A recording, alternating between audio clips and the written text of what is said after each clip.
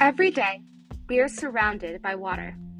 We drink it, we bathe or swim in it, and we use it in other everyday activities.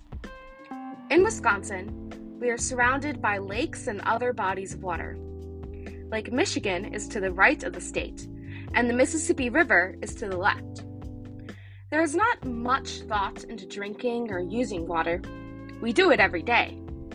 But in recent years, the water we use has been severely contaminated over time. But we still use that toxic water, which will eventually cause a lot of damage to our physical health. This is the crisis we are under today. The water that we need to survive is becoming too contaminated for us to use in a healthy way. So how did this happen? What are some things we can do to fix this situation? I'm Lainey Slipper, and in this episode of Every Day is Earth Day, I'm talking about the worries of water.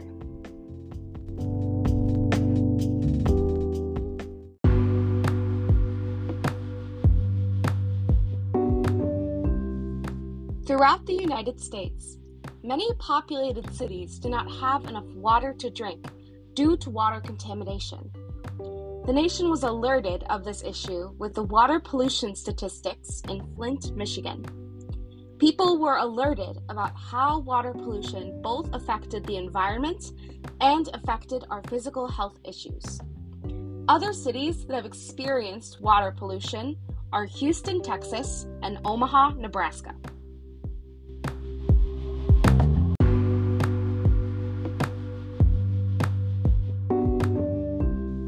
In 2020, while COVID-19 was providing opportunities for safe outdoor recreation, a Today TMJ4 report alerted Milwaukee residents to avoid swimming in Lake Michigan because of a water safety issue. This began the search to figure out why the water in Milwaukee is starting to be so contaminated and what that might do for our physical health.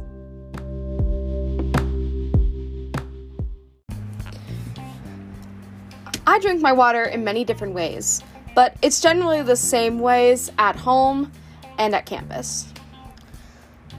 What I like to use are the water bottle fillers that are conveniently located at every building on campus. They're very accessible and they give you filtered water right away. For times when I am too lazy to go down and use the filtered water fountain, I have a case of water bottles in my dorm room that I can use at any time. I use them sparingly though, so I don't waste too much plastic. But there are times when I use tap water, and those times would be for adding water to my Keurig to have drinks like hot chocolate, apple cider, coffee, and tea, and to make meals like washing my vegetables and fruits and adding water to my microwavable mac and cheese or ramen.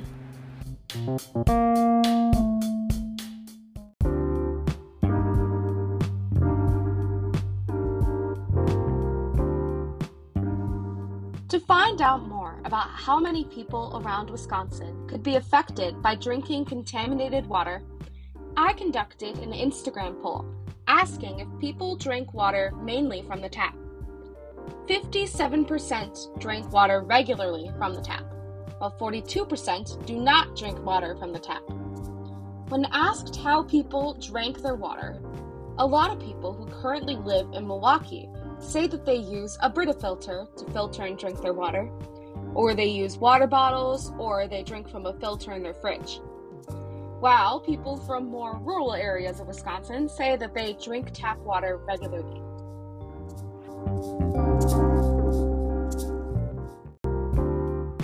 A suite mate, Bridget Koser, lives in Rhinelander, Wisconsin. When I asked her about how she drinks water at home versus on campus, she said this. So you live in Rhinelander, which is like northern Wisconsin, a lot of lakes at your disposal. Mm-hmm. So do you drink from the tap in Rhinelander? What are the ways that you drink your water up there? Yeah, so I actually live outside the city limits in Rhinelander, so we actually have a well. So our water is all natural water. It's not necessarily like treated by chemicals as you would as like the city water would be. It's mostly all natural because it's from underground. So yeah, we drink all of our water through the tap water. We wash our hair, we brush our teeth, we do everything with the tap water. I guess the only thing that like is chemically like different about it than like spring water is the water softener, but as we know, that doesn't make like a significant like difference to our health. Cool. So when you moved to campus, what did you do to change your water habits? Do you still drink from the tap? What do you do now? Yeah, I previously talked to some people who went to UW-Milwaukee from Rhinelander, and their biggest recommendation to me was to get a water pitcher with a filter. And I'm really glad that I did that because the water on our floor is kind of like cloudy. And it might be from oxidization, but it also might not be. So I always use the water from my Brita if I'm making anything in my dorm. Otherwise, if I'm out and about on campus, I always use the water bottle fillers, not just the regular drinking fountains. I always use the like special water bottle kind.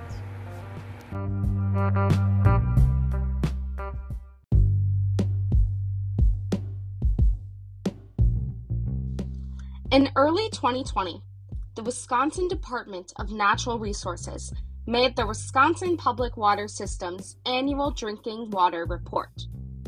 This government report summarized that more than 98% of public water systems provided water that met the health requirements in Wisconsin.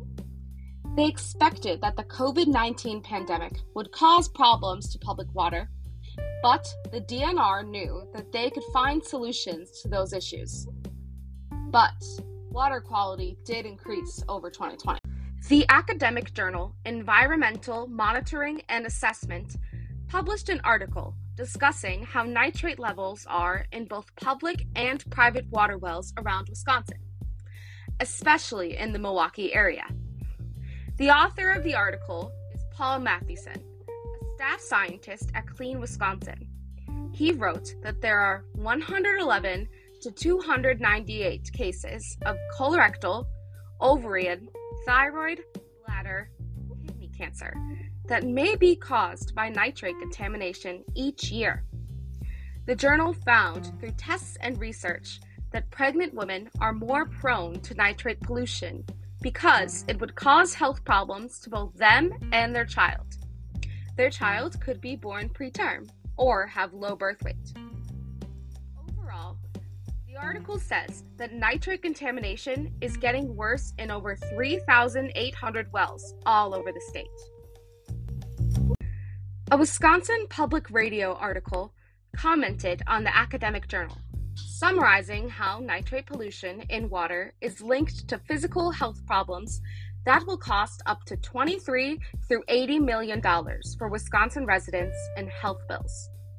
They found that a 40% statewide reduction of nitrates would decrease the medical costs by 22%. It also talks about how the nitrate levels affect agriculture, from the limitations of spreading manure causing progress for water safety, but problems for farmers. The Wisconsin Dairy Business Association fought for changes to the law that set manure spreading limitations, saying that farmers need fairer limits for manure, but encouraging conservation and keeping a safer environment, but less contamination. With recent findings of nitrate and other toxin levels in water being abnormally high in Wisconsin, drinking water is very detrimental for the health of Wisconsin residents.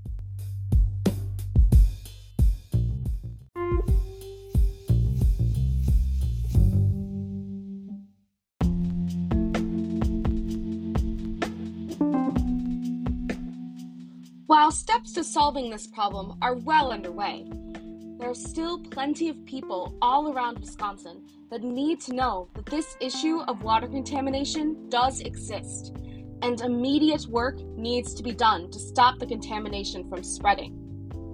So, to all you listeners out there, no matter what area of Wisconsin or around the world that you are located, let people know about this issue. From your parents, friends, nature and agriculture groups, even your local or state government. With more people aware, the more people can do to help keep our waters clean. Thank you for listening.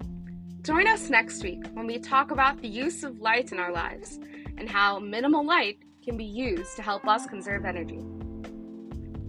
Once again, this is Lady Slipper with Everyday's Earth Day. See you next time.